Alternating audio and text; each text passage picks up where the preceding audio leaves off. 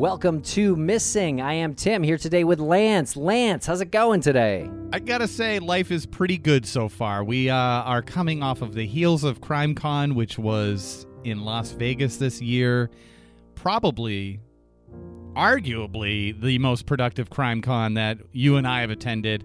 So right off the bat, I just want to give a shout out to CrimeCon, the organizers. The venue itself was wonderful, aside from the perpetual cigarette smoke wafting in from the casino. I guess that's inevitable when you're in Vegas. And a shout out to our partners at Glassbox, who sponsored the stage, the podcast studio stage, which was center stage in Podcast Row in that convention hall.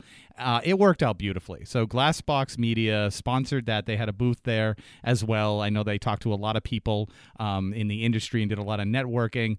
But it was amazing to do a live podcast in the middle of all that action. And I had my doubts at first, but it worked out great. Yeah, you're 100% right, Lance. It was a very hectic room, a huge room, bigger than it's ever been for Podcast Row, and this 2022 year at CrimeCon was bigger than what we've ever experienced at a CrimeCon by a healthy margin, and it was great. We had such a good time. And this panel, Lance, that we had a couple of panels at CrimeCon, but this one that we're going to bring you today is about the disappearance and likely recovery of Brandon Lawson, who went missing from San Angelo, Texas in 2013, August 8th, 2013. And like you said, the room was pretty hectic, so you'll hear some background noise in the audio, but the audio sounds great. So big shout out to the AV people who ran the booth there in Podcast Row. And on the panel with us, we had LaDessa Hendricks, who is Brandon Lawson's ex, and they share several children together, Lance. And John Lorden was also on the panel from Brain Scratch fame. You can check him out at lordenarts.com. And also, case advocate Jason Watts was on the panel. We've had him on the show several times. He is all over our missing Brandon Lawson coverage. And Lance, he helped lead the search team that recovered, or I should say likely recovered, Brandon Lawson's remains back in April of 2022. And he was joined on that search by Melissa and Whitney from Cults, Crimes, and Cabernet, who were also on this panel with us for a few minutes. And in my opinion, this was probably the most emotional panel that we've done at a live event, especially being at CrimeCon. It added to that sense of community, and you could really feel that when LaDessa was speaking. I don't even want to say to the audience. She was speaking with the audience. Like, she was connecting with them. I remember right in the beginning, her microphone not being close enough, and I think Jason pushed it a little closer. And when people could hear her and they connected with her, she spoke about being a mom, not only when she was with Brandon, but just being a mom after Brandon's disappearance, and how do you communicate that to the kids. And she says something really powerful about what it's like now, knowing that Brandon's remains were likely found. And I just want to give a little hint. It's when she's talking about Easter, and really, that was the moment, I think, when the audience and her and us all connected, and it was a perfect definition of what this community is capable of doing from start to almost finished. But it'll be finished soon. But you know what I mean. We did the early coverage along with John Lorden. Jason's doing the advocacy. Melissa and Whitney from Crimes, Cults, and Cabernet actually joined the search and covered the disappearance of Brandon as well on their show. And with all of that coming together, and the people who attended CrimeCon, again, the perfect definition of what this community can do, and to be a part of it right there in real time, realizing what was happening, and to have LaDessa sort of give that definition, because I didn't realize that until she said that line about Easter and what they felt as a family. And then I realized that's the full circle part.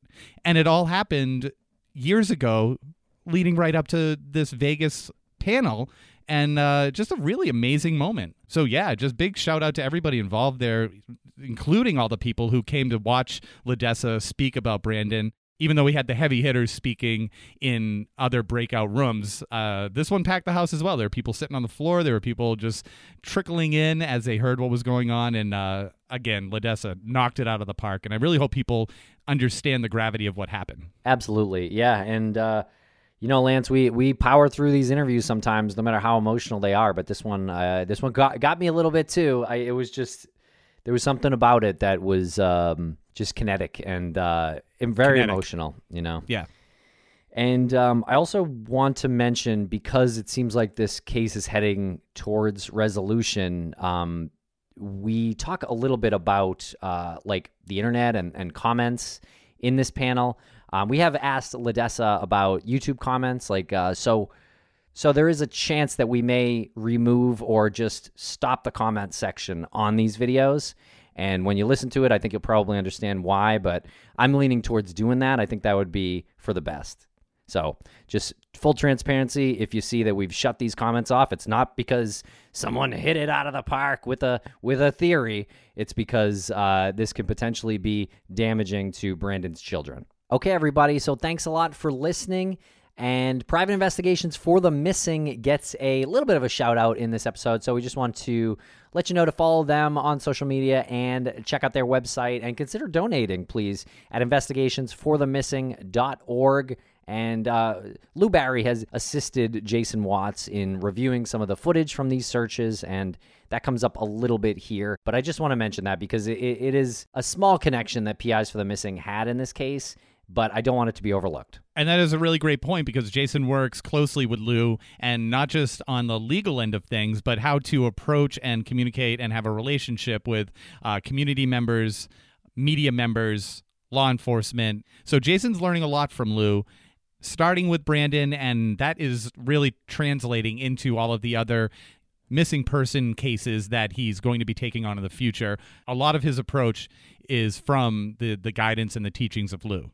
Thanks a lot for listening, everybody. We really appreciate it. You may see this pop up on Missing as well. We just want to spread the word as far and wide as possible with these panels. And check out the links in the show notes to follow us on social media. We've been having a lot of fun on TikTok, and we posted a lot of stories on Instagram from CrimeCon, and that was really cracking us up.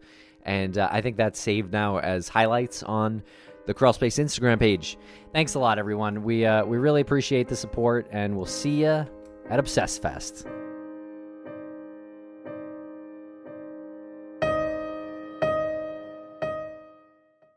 At Grand Canyon University, we believe in equal opportunity, and the American dream starts with purpose. Whether your pursuit involves a bachelor's, master's, or doctoral degree, GCU's learning environments are designed for supportive networking and collaboration. With over 330 academic programs, GCU provides a path to help you fulfill your dreams. The pursuit to serve others is yours. Find your purpose at GCU. Private, Christian, affordable. Visit gcu.edu.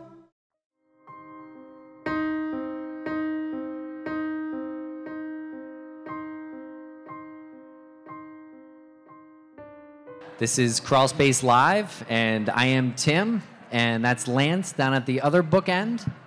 And we are here with LaDessa, who is Brandon Lawson's ex, and Jason Watts, case advocate, and John Lorden of Lorden Arts and Brain Scratch. Thank you for joining this panel today. We really appreciate it. Okay, so how many of you are not familiar with Brandon Lawson's disappearance? Okay, great.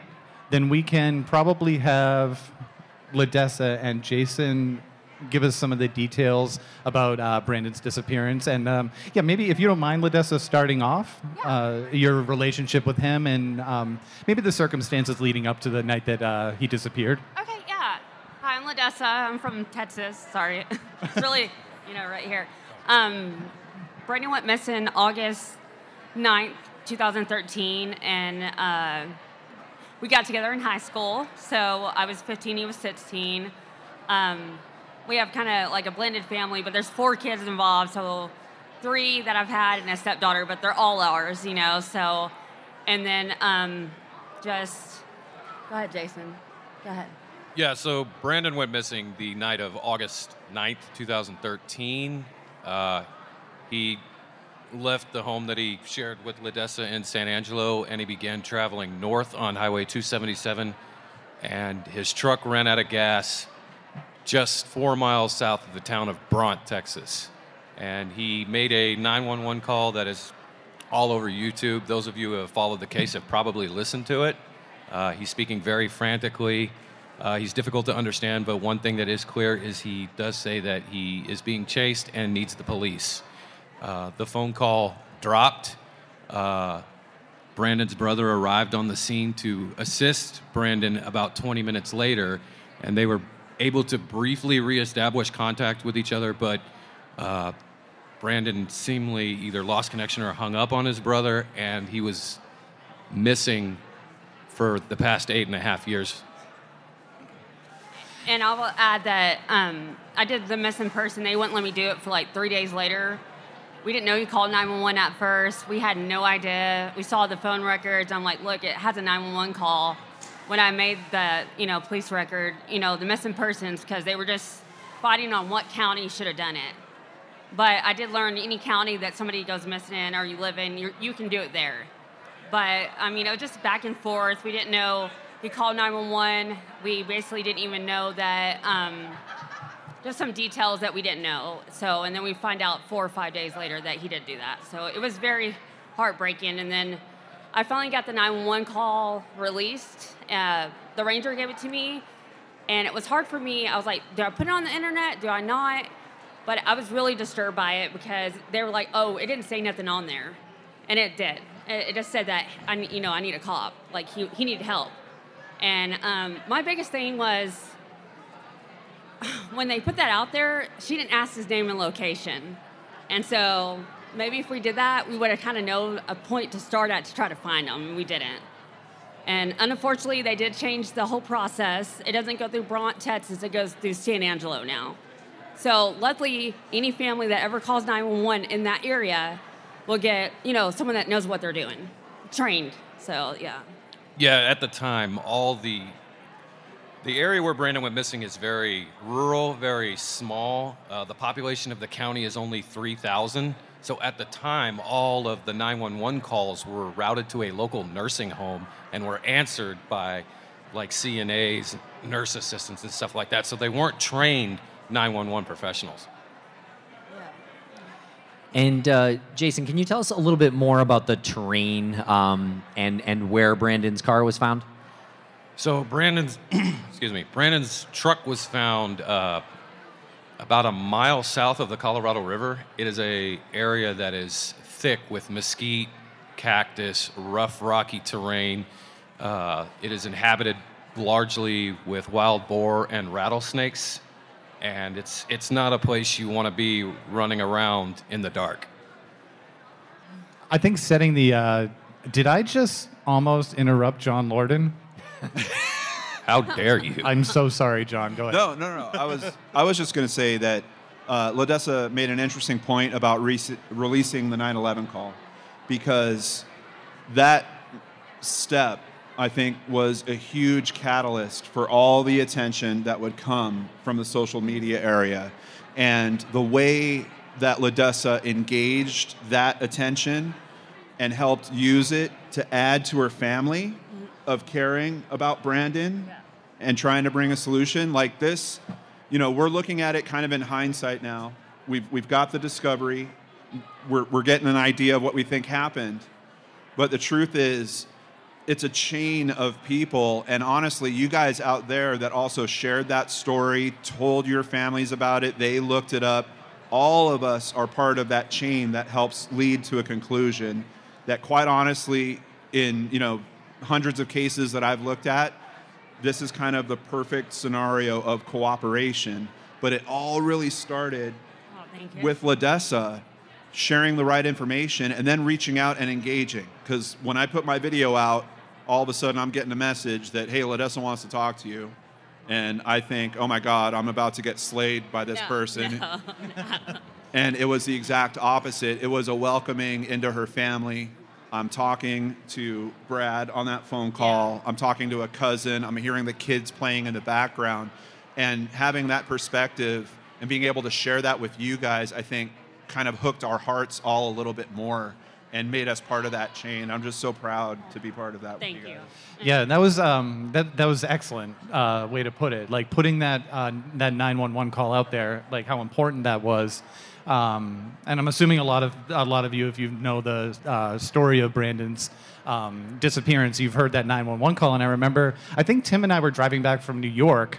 I don't know if we actually met with the folks at CrimeCon, but we were coming back from New York it doesn't matter. That was the first time that we spoke to Jason, the two of us, and he was on speaker, and he was like, this is really personal to me, and this story is crazy. And he introduced us to the 911 call. And I remember we listened to that thing over and over and over. And then when I got home, it was over and over, and slowing it down, speeding it up, just trying to figure out, like, what did he just say? What did he say? Could it have been this? And right to what John said, everybody in the community is a perfect storm of, like, you're going to do this. Jason's going to do that. LaDessa's doing this. You know, we're talking to the parents, and we're talking to LaDessa, and like you said, like, her kids are running around. It was as strange as it is to say, it was a beautiful coming together of everything done right. And yeah, it really a brilliant conclusion to the whole thing. I think there's a lot of lessons that we still have yet to learn, because we are still waiting for information in terms of final confirmation and stuff. But for other families that are facing situations like this is an example of how you do it. I got to say also, in terms of Jason, I think you heard maybe a little bit in how LaDessa was explaining her frustration with getting the missing persons report filed. There was some tough feelings towards law enforcement around this. You know, when I started looking into it, it's like, wait, the sheriff, his wife is writing the paper, and the paper is basically a fluff piece for what the sheriff's doing. Like, there was a lot to be critical about from law enforcement's perspective. But I had a phone call with Jason a few years ago that I felt in me, I'm like, wow, this is the shift that this case needs, where Jason was like, you know what?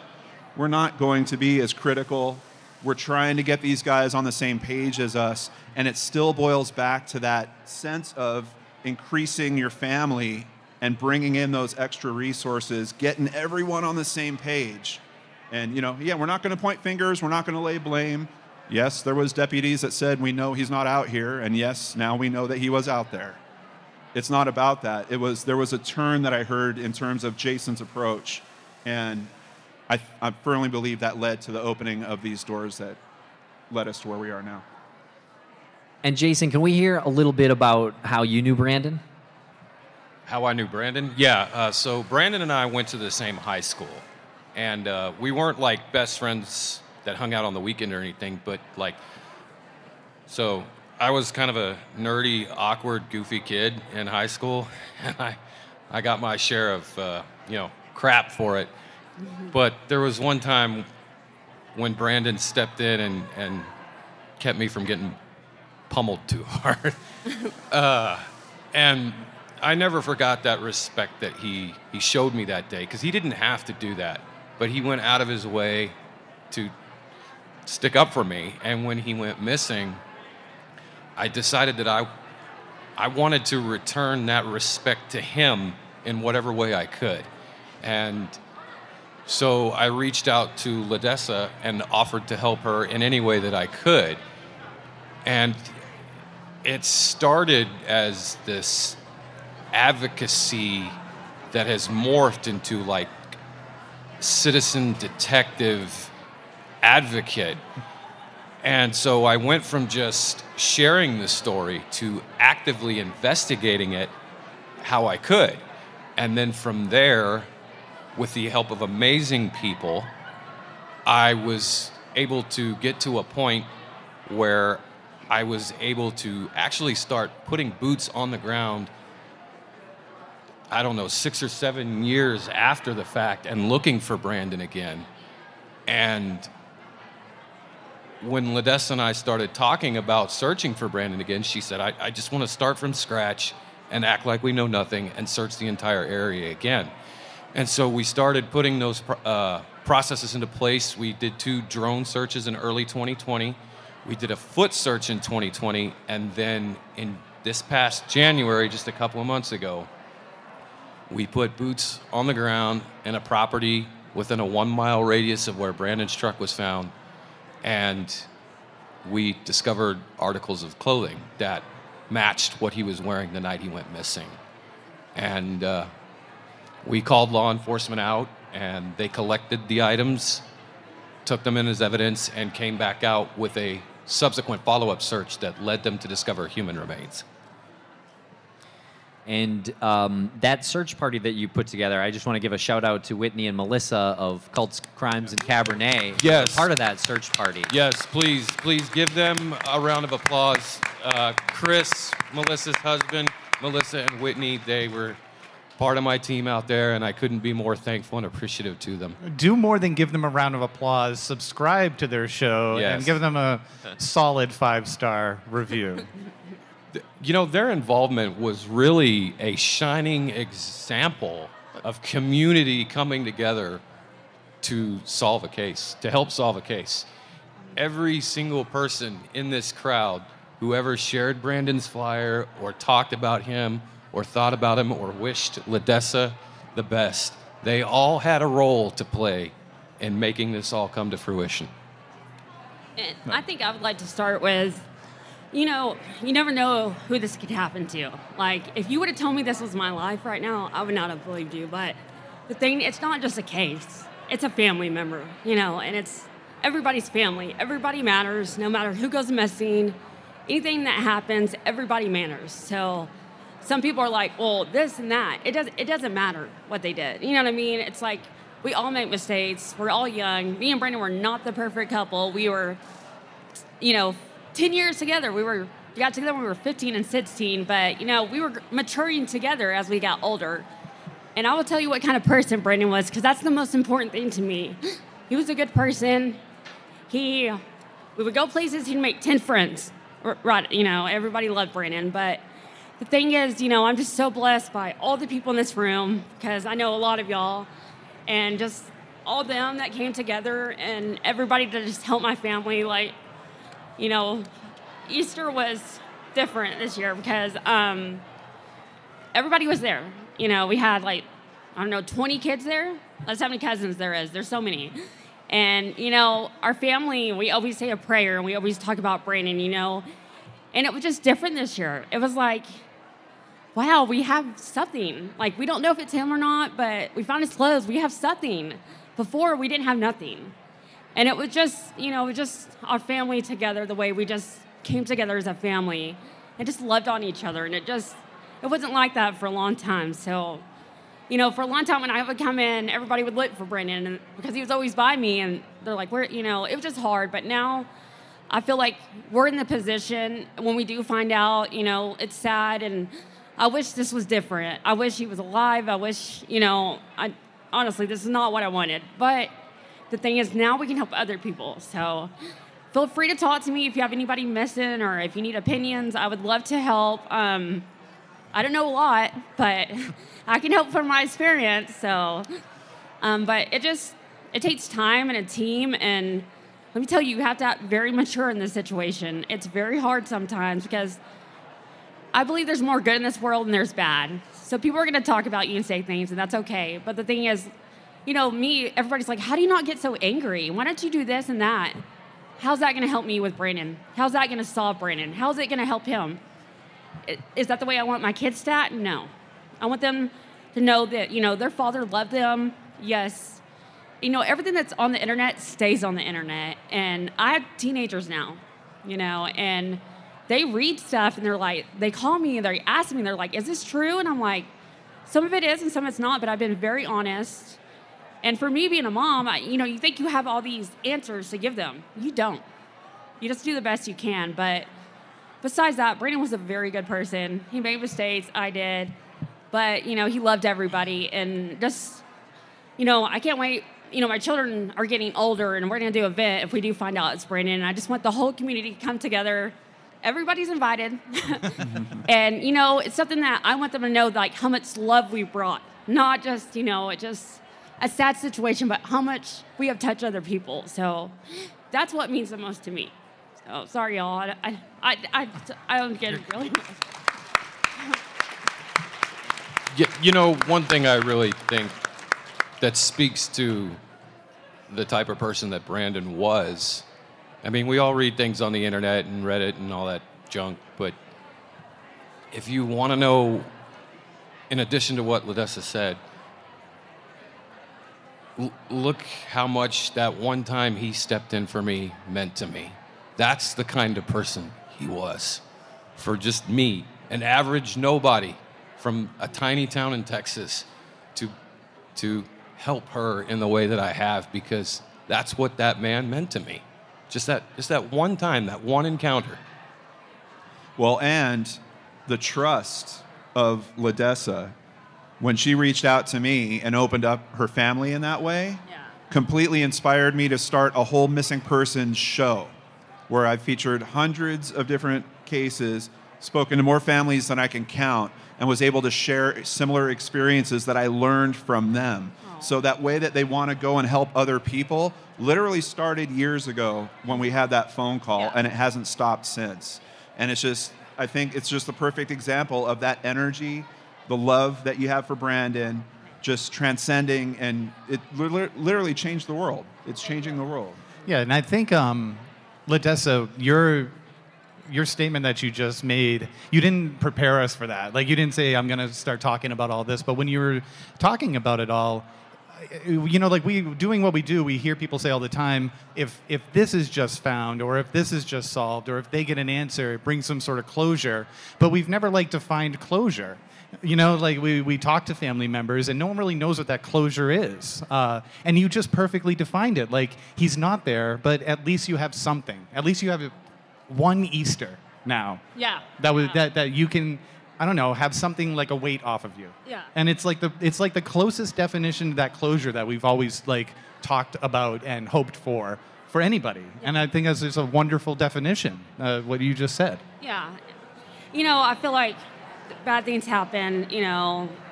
Honestly, it was terrible, but, you know, we got through it, you know, and I'm not going to play victim. Like, I can use lots of excuses in life, but I'm not, you know. So I think the rewarding thing for us and the children is going to help other children in their situation. So, because they don't do a lot. They don't. You're just kind of lost. You don't know what to do. You're like, okay, I was 25 years old when he went missing. I had no idea. You know, and at first you have law enforcement, you have the DPS, you have everyone coming together that you have to talk to, and you're like, okay, where do I start? What do I do?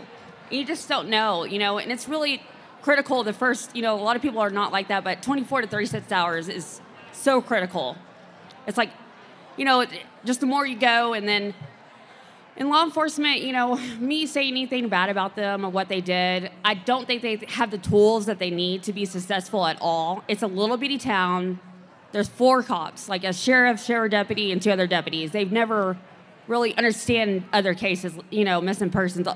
Unfortunately, a lot of some police officers are not trained for missing persons, and it's sad. But they're doing so much more for this community and coming together, and it's really good, because I talk to law enforcement all the time, and they're like doing classes and helping, and it just makes you feel better, because you're like, okay, we're going to help the other people in life. So, but we're very, you know, just blessed from everybody. There's so many people in this room right now. I'm a little nervous. I'm sorry, guys, but I'm doing my best. And so human remains were found. It's expected to be Brandon's. There's no confirmation yet? No, we're still waiting on the DNA analysis of those remains. I think law enforcement informed Ledessa a few weeks ago that it could possibly take up to 6 months. I just wanted to ask, Jason, on that day, and girls, when you were out there, what was the expectation emotionally? Like, were you thinking, today's the day, or is it, this is another search? Like, how do you get that spark of hope that starts each of those days and then keep it alive through the end of the days where maybe you don't make that discovery? I took that approach with every search that I did. Every time I went out there to look for him, I said, I'm going to find him. We're going to find him. We're going to find him. It's not a me thing. We're going to find him. It takes that mindset to be successful, whether you're looking for a missing person or you want to be a football player or whatever your ambition is. when you have a passion for something, take the mindset of, I'm going to do it. Today's the day I'm going to do it. Nice. And how are your kids doing? They're doing pretty good, you know. So Winton's 9 now. Nolan is 10. Destiny's 15. So we have teenagers now. And Mackenzie's 18. So, you know, they all look at it different. Winton was a baby. He's like, so did he not want to be with me? Did he? And I'm like, it wasn't like that. He just don't understand. And then Nolan, y'all gotta know our family. We have a big sense of humor no matter what. He thinks Brandon was maybe Tarzan out there and he can survive, and he don't think it's him. And you know, and then Destiny's 15. She knows, you know, and it was hard. But and then Mackenzie's 18, and she just already at that kind of, you know, when they're 18, they know it all. You know, they're learning life, and you know, she's doing pretty good. She graduates Monday, so she graduates, and. You know, honestly, she is my stepdaughter, but she's mine. But, like, me and her mom have the best relationship. We came together. We raised them. She would take my kids if I went, or I could take, you know, it just, for the love that I've had, I'm just so blessed. I really am. Because I could not ask for a better support group for everybody. I mean, and the kids, we have such a village that I can't even tell you, but one thing I did honor by Brandon as being, you know, a parent, he loves sports. We love sports. Like Winton's named after Jason Witten, a Dallas Cowboy player, and then Nolan's Nolan Ryan, you know. So they play sports all year long. I'm tired. But we do all the sports, and, you know, it just makes a difference because every time Nolan goes out there, or like Winton with their Lawson, you know, they're like, I'm representing my dad. I'm like, that's right. And so, you know, Nolan gets his football number, and it makes a difference because they're like, you know what, we're doing this. And, you know, it's something that you have to think at the same time, be in each other's shoes. But I did honor what he wanted. So that's what we do. You know, we're busy, but they're good. They're good. And as far as the search goes, when you found the remains, can you take us through that? And I'll invite either one of you or both of you to come up, Whitney or Melissa, if you want to take my mic and you know contribute as Jason's talking as well. Oh, no, don't sit down. And we'll be right back after a quick word from our sponsors. Thanks to our sponsors, and now we're back to the program. Where do I begin? Well, how did you organize the search? Well, I have a group of people that I'm close with that I usually take out there with me. These two ladies we met in early 2021, and they covered Brandon's case on their podcast. And they didn't want to be one of those podcasts that just covered the case and moved on. They wanted to be active, and they called me after I initially met with them, and they said, if you go back out to do a search, would you please invite us? And I said, yeah, sure. I'm kind of leery of who I trust as far as bringing people into the case, but having them there was awesome. But there's a man in San Angelo. His name is Dylan. He's kind of like my second in command down there. A man named Ryan, who has just been there for LaDessa since the beginning. He wanted to be a part of a search. So I reached out to the landowner early last year.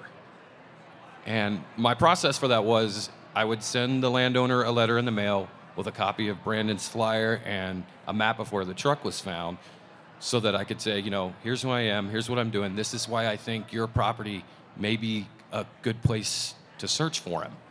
And the landowner probably called me back about a week later, and he said, we don't live on the property. We live in a completely different part of the state, and we don't go out to the property that often.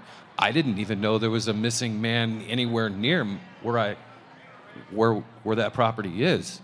And I said, yeah, I'm trying to help the family get their answers. Would you be willing to let us search your property? And this man was just, I can't say enough nice words about the guy. He said, yes, absolutely. We will do whatever we can to help, you and and Brandon's family get some closure. And if he's out there, we want you to go out there and find him. And so we had originally wanted to do the search last year, but we had some issues come up with like my job and then the landowner's job. And so we had to put it off.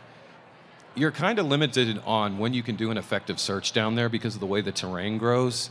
Like the grass and the cactus and the mesquite, once springtime hits, it turns into almost a jungle-ish nightmare. Yeah. It's not a place you want to be trying to run around, and the rattlesnakes come out, and the hogs will attack you if they're provoked. So the best time to do a search is really late winter, like in the middle of January, all the way up until March. And so I kept in contact with the landowner throughout, that time. And I called him in December and I said, I think I want to try to do it on January 15th. And he said, okay, we'll come out there, we'll unlock the gate for you and you can get out there and do your thing. So January rolls around and it's the Wednesday before the search. The search is on Saturday, this is a Wednesday. I had been keeping an eye on the weather the entire time. Long story short, the weather went from nice to windy and cold, very cold. And this just speaks to a testament as to how they were willing to, no matter what, go out there and look for him. I messaged my search team and I said, it's going to be cold, it's going to be windy. I'll do whatever you guys want to do, but we may need to reschedule this. And every single one of them texted me back and said, Jason, we're not rescheduling this, we're going. We're going to look for him. Nothing's going to stop us. And I said, okay, let's go, let's do it. And I think it was God's gift to me because I was sick the week before. And I was like, Jason, I don't think I can make it. Like, I was already sick. And, I kind of think it was God's gift because I think if I was out there, I wouldn't have stopped if we found something. Like, they couldn't have not have stopped me. So, I'm kind of glad I was sick because... And then a lot of people don't understand Bront. Bront is a very small community. So 85% of the people that live there are usually seniors.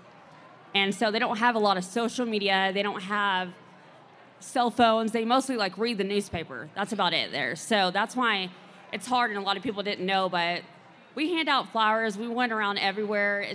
We try to make as much as we can, but it's just its own community because there's not a lot out there at all. It's like a Dollar General and one restaurant in a Stripes. Yeah, basically. That's about it. And Whitney and Melissa, can you tell us a little bit about what the experience was like on the search? It was cold. Very, very cold. 50-mile-an-hour winds. I think it was around 30 degrees. We had layers upon layers of clothing, which was good because the mesquite trees and the cactus, we had thorns in us for weeks after that. But essentially, we just started at one portion of the land. It was about a 100-acre plot. We were going side by side as much as we could. Eventually, you would get to terrain that you just couldn't even push your way through. That's how thick it is in Texas. Mm-hmm. So did that for a few hours. We needed a break to have a snack. We went back to the vehicles, kind of regrouped, to figure out what our next step was going to be. And then luckily, I think it was Jason or maybe Dylan that came up with the bright idea. Let's search the area that's not as difficult terrain. Get that out of the way because there was no way the 9 of us were going to get through 100 acres all in one day. No. So we went over to do an area that was much flatter, a lot nicer to go through. Well, I can kind of go into detail a little bit about why I chose to do that. So as we were taking this break, I started studying an aerial view of the property, and I noticed that back off in a certain corner of this property, there were no ATV trails. It was a place people didn't look like. It was a place it looked like people just didn't go. Even when the owners came out there to hunt, they didn't have deer stands back there or anything like that. And so I decided that we should go back there and search that because nobody goes back there. If he was missed, that's where he could be. And we weren't back there 5 minutes, and that's when we found the clothing. I would like to point out, Ledessa said that this was a God thing that kept her from coming that night. Also, it was 1 year to the day that we went out and met Jason the first time to cover Brandon's case. So there's lots of signs in this case. There's lots of ways this all came together. You know, Ledessa was brought to Jason. Jason was brought to Ledessa for Brandon's story. We were brought in to Jason. We were given that connection, and everything just seemed to fit together. So there's something about this case that this year, it's going to be solved. There's something about it. Real quick, if any of you out there are the victim or a family member of a missing person or an unsolved murder, I just want to say, do not give up looking for that person or looking for that answer. Please. You know, I put years of my life into helping her, and you stay persistent, and you can find the answer. Just want to ask, what was the moment like for all of you when you found that article of clothing? When you found that like, what happened? Who called out? Like, what went down? Well, I was kind of walking along the fence line, and I had a lady here on my left. We were all maybe about arm's length apart from each other, and I keep a very close eye on my search team when I'm out there. I take their safety very seriously. And I'm looking, and as I look to my left, I notice she's not here. And I look back, and she's looking down at the ground with this look on her face. And I said, "Are you okay?" And she goes, "Jason, there's a part of a tennis shoe here." And, you know, I'm like, "Okay, no problem." I go up to it and take a look, and I have to turn it over because it was just the rubber bottom part. And I knew that Brandon was wearing white Nike Air Maxes when he went missing. And so we turned this bottom part of this shoe over, and you see the Nike symbol, and then on the very bottom, you see Max. And 1,000 emotions hit you at once. And as I'm examining this shoe, Melissa's husband, he kind of jumps up and says, "There's a pair of camouflage shorts over here." And that's exactly what Brandon was wearing.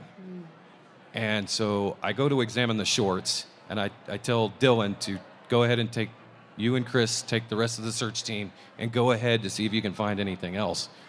And as I'm examining the short, I'm not touching anything. I can't touch anything because that could disturb evidence. But, as I'm looking to confirm that this is Brandon, I hear Chris shout, "I just found the other shoe." And when everything happened, boom, boom, boom, so fast, like I would say it was within 5 minutes we had all three of those items. Even. And so when I really realized that this is it, I reached out to our private investigator, wonderful gentleman by the name of Lou Barry, and he contacted law enforcement, and they responded. You mentioned Lou Barry. He works with Private Investigations for the Missing. Did Private Investigations for the Missing have any role in this? Well, in 2019, as I was getting ready to do more searches to initiate the process of looking for Brandon, I realized that I needed somebody that had way more experience than me. And Lou is a retired police chief, very smart man. And I had seen the work that he had done in the Breonna Maitland case, and he is one of the investigators for that nonprofit organization. And I reached out to him and asked him for his assistance. And thankfully, he didn't think I was just some young, dumb punk kid trying to play Sherlock Holmes. He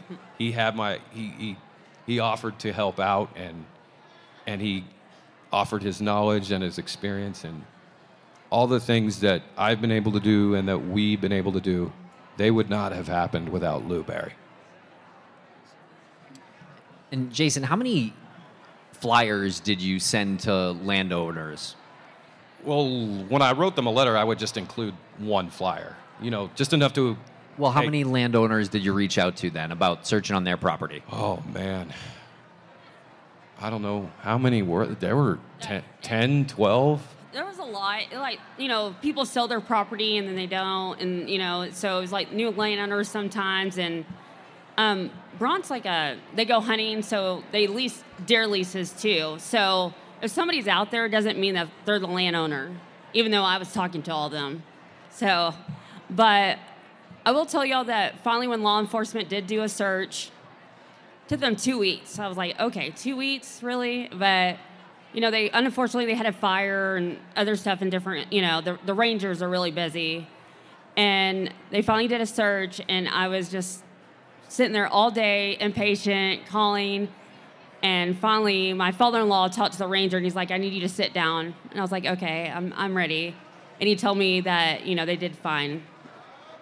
And honestly, it was a game warden for Bront, Texas, that found it. So we're just waiting on the DNA. It takes 1 month to 6 months. It's just a waiting game, even though I'm like, I need to know now, you know? So it doesn't work like that. But honestly, I'm just glad that when Jason told me and I talked to them, I didn't think we would ever find anything. It's not that I had hope, but I'm like, it's just so much land, and I beat myself up where they found him, because I'm like, we were around that area. It was like not even, I'm like, what mile? What do you think? So I mapped it out. From how far Brandon's truck was found to where we found those items was not quite a full mile. Yeah. It was like 0.97. Yeah, and it was like this, but I was just so upset because I'm like, I've searched more than anybody knows. I've done helicopter searches. I've done, you know, drones. I've done cadaver dogs. I've done anything you can name, I've done.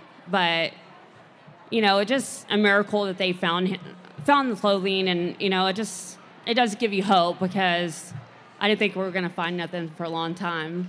I don't know if I ever told you this, but making that phone call to you that night was, sorry. It was one of the hardest things, but Don't make me cry. one of the best things I've ever been able to do. Mm-hmm. I know. And there's a picture that I wish we had something to show you, but this picture is one of them. Yeah, he was over him, like, and it was good. It was Just good. to describe to the audience what Ledessa is talking about. Yeah. After we had called law enforcement, we had to walk back to where our vehicles were to wait for the police to show up, and I kind of collapsed on the ground in a very emotional moment. And Chris, he came and put his arm around me, and I don't know which one of y'all took that picture, but that picture is a picture of a man who's going through 1,000 emotions at once. And man, the thing that was probably going through my mind the most was now you and your kids don't have to wonder where he is anymore. Yeah. Mm. I honestly thought you posted a picture of me from our yearbook. I freaked out. I can do that now if y'all want me to. Yes, please do. Yeah. Wear sunglasses if you look at that picture. Well, I think we've got about 10 minutes left, and we can take some questions from the audience if anyone's got any questions. Hello. I had followed the case, but I didn't realize that Brandon had been found. So I'm a little behind on my podcasting. But there's another similar case in Texas, Jason Landry. Yep. And it seems, exactly similar. Same circumstances. He crashed his car and he wandered out there in the woods. And the law enforcement seems to have the same attitude. No, you can't search there. You can't do this. So I'm wondering if, I guess maybe this question is for John. Are you going to do like a follow-up, or are you on that case? It's been ongoing with Jason's father. I think anyone that sees Kent talk about his son can't help but feel for that man. He's a pastor in his community, a staple for his community, someone that cares about other people when they're down. And right now he's down, and he needs support through all that. So yes, as a matter of fact, I've got a poster we've been promoting at the previous 2 crime cons, trying to raise awareness to that case as well. There's something troubling, and I know these boys certainly understand that, about these cases where we have people go missing and their vehicle is left behind. I think a lot of us feel like our vehicle is kind of an extension of us, and for you to get separated from that means something kind of bizarre has happened. In Jason's case, not only do we have him at it's an accident scene essentially. His vehicle has wound up in an accident, but his personal effects that mean a lot to him are strewn in the road, including his pet fish, his betta fish that he was taking home with him, and his clothing that he was wearing. They have pictures of him earlier that day left in the road. So it begs a lot of questions. I know as soon as I got involved with that case, I talked to Jason about it. Yeah, I actually went down to the scene of where Jason Landry went missing. I've been down there twice. That could be a case of very much so of he is still out there, and it's just a matter of getting in the right place at the, getting a search team on the right piece of property and finding him. Absolutely. It is such a tough thing. I mean, you can never imagine what the families are going through, and that's why I always feel literally it's like the biggest honor in my work when I'm able to be in contact with them and to just help share any nugget that helps them. And when Jason told me, hey, John, we found him, the first thing I thought was, okay, we got to get the lessons of how this thing went right. And we got to apply that in other cases. And the first case that I thought of was Jason Landry. I'm like, this is so similar in so many ways. And ultimately, look what we have within a mile of the location. And I think there's a very good chance that that's what we're looking at with Jason's case. What's tricky is the family is in a spot where what they're going through emotionally is very tough, and they're looking for answers that make sense. And I think you can talk to this, LaDessa. That's a hard explanation to take, right? That he just ran off. It is. I think a lot of people just think everybody grieves different. Everybody's different the way that they act when bad things happen, And the biggest thing is don't give up. Do not give up. I mean, there's days that I was like, come on, Brandon, tell me where you're at. Tell me, what happened. And I felt hopeless sometimes. And then my children are like, so when is this going to happen? What's going on? And for me, as being a mother, I want to be like, oh, well, I didn't have that for a long time. So just don't give up. Fight for what's right. Don't argue with people sometimes on social media. I mean, I'm just telling you, there's a lot of great things about social media, and there is people that have things to say, and that's fine, but don't argue with them. I mean, life's too short to argue with people, so just don't give up. Yeah. Don't give up at all. I'm just so impressed, when we heard the news as well, just thinking not only is it really great news for you and your family and your extended family through Brandon, it's just I think I even said, I was like, God damn, this is just a perfect textbook example. And I hope that these techniques and just the attitudes and, not listening to, pardon me for saying this, I don't believe it, but Brandon's abducted by a Mexican drug cartel. No, you're fine. And it's like, where did you come, where did that conclusion, enter your mind? How are you putting that together? But you guys didn't listen to that. You just kept going well, that doesn't matter. This is where it happened, and we're going to look in this area because until it's exhausted. And you did it the right way. I think you could really host your own seminar just on properly executing an independent investigation outside of the legal, outside of law enforcement. Yeah. It was, and if anything is to be taken from this, as well as not to give up, it's know what your goal. You said it. I'm just literally saying what you said. Just keep the goal in mind and keep going. Yeah, law enforcement was funny because I would be sitting there waiting until they got there. I'm like, so what are we going to do today? What's going on? What are we going to do? And so I had, our family did a lot of the work, and we called every number that he talked to. I even brought people in that he talked to be like, okay, what are we doing next? Something needs to happen. So just don't give up. And right is right and wrong is wrong. And every person deserves to be found. You can't give up. And me being a mom, I'm like, y'all need to tell me what's going on. We're going to do something today. I think we have another question over there. Yeah, go ahead. Hello? Okay, sorry about that. My question is, what do you guys think we need to do as the public to change law enforcement's mindset about how to handle these cases.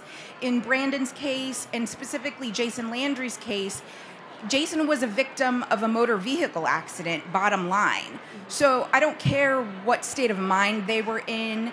These were incredibly cold nights, very unusual weather, and people didn't, I just don't think what needed to happen happened in those times. I realize resources are limited, but what can we do to change that view of law enforcement? And my second part of the question is, in Jason Landry's case, what can we do as the public to help further the search, and is there anything we can be doing? There are great questions. Yeah. I think I can answer some of it. It's my hope that with Brandon's case, other law enforcement agencies will take a look at what happened here and say, maybe we do need to change the way we view, these cases. The law enforcement in Brandon's case, they were convinced he was not there. And, obviously we went out and yeah, he was there. And so I'm hoping that other law enforcement agencies will use this as an example. As far as community involvement, you have to be kind of careful. Jason Landry's case is still being actively investigated by law enforcement. So in Brandon's case, it was a cold case. They were not looking for him. They were not actively doing anything. And so, that's where the line is kind of drawn. Is this a cold case or is this an active case? If it's an active case, as frustrating as it is, I would say give them a chance to do their job. Now, if this case ever becomes cold, then that's when you can start, maybe the private community can put together searches like I did and go out there and find them. And I think don't be adversarial. If you're communicating with law enforcement, when you're looking for somebody, don't automatically think that law enforcement is hiding something from you. They're doing their job. They're trying to make sure that the case is not compromised in any way. And honestly, being here and talking to some of the law enforcement officials that are here and talking to them about this exact thing, tell them there is a section of the public that wants to help and they want to do it the right way. So I think that's important too. Just be open and transparent and be nice with law. Be nice, just tell them that you want to help. Keep in mind you have two forces kind of working against each other in that a lot of missing persons cases will solve themselves in a very short period of time. They're taking a ton of reports for a few that turn into these extended disappearances where something outside of the norm has occurred. I spoke to a detective. The best piece of advice he gave me is you have to be a squeaky wheel if you're the family. You have to be a squeaky wheel, but different detectives handle things different ways, and don't be afraid to have a conversation with your particular detective about how can I communicate with you in a way that's going to keep us informed and keep you engaged. For some detectives, they might say, hey, as soon as you hear something, call me that day or send me an email that day and let me know about it. Others might say, once a week, send me an email with whatever you're hearing. Some might say once a month. Some might say, don't call me, I'll call you. But don't be afraid to have a conversation with them about the communication and how that should go best for going forward. And tell them you know John Lorden. And that'll get you... It definitely helps. Yeah, it definitely helps. Do we have time for one more question if somebody has a question or no? No. We don't. Oh, okay. No. Thank you so much for listening today. We really appreciate it. Thank you. Thank all of you. All of you, thank you so much.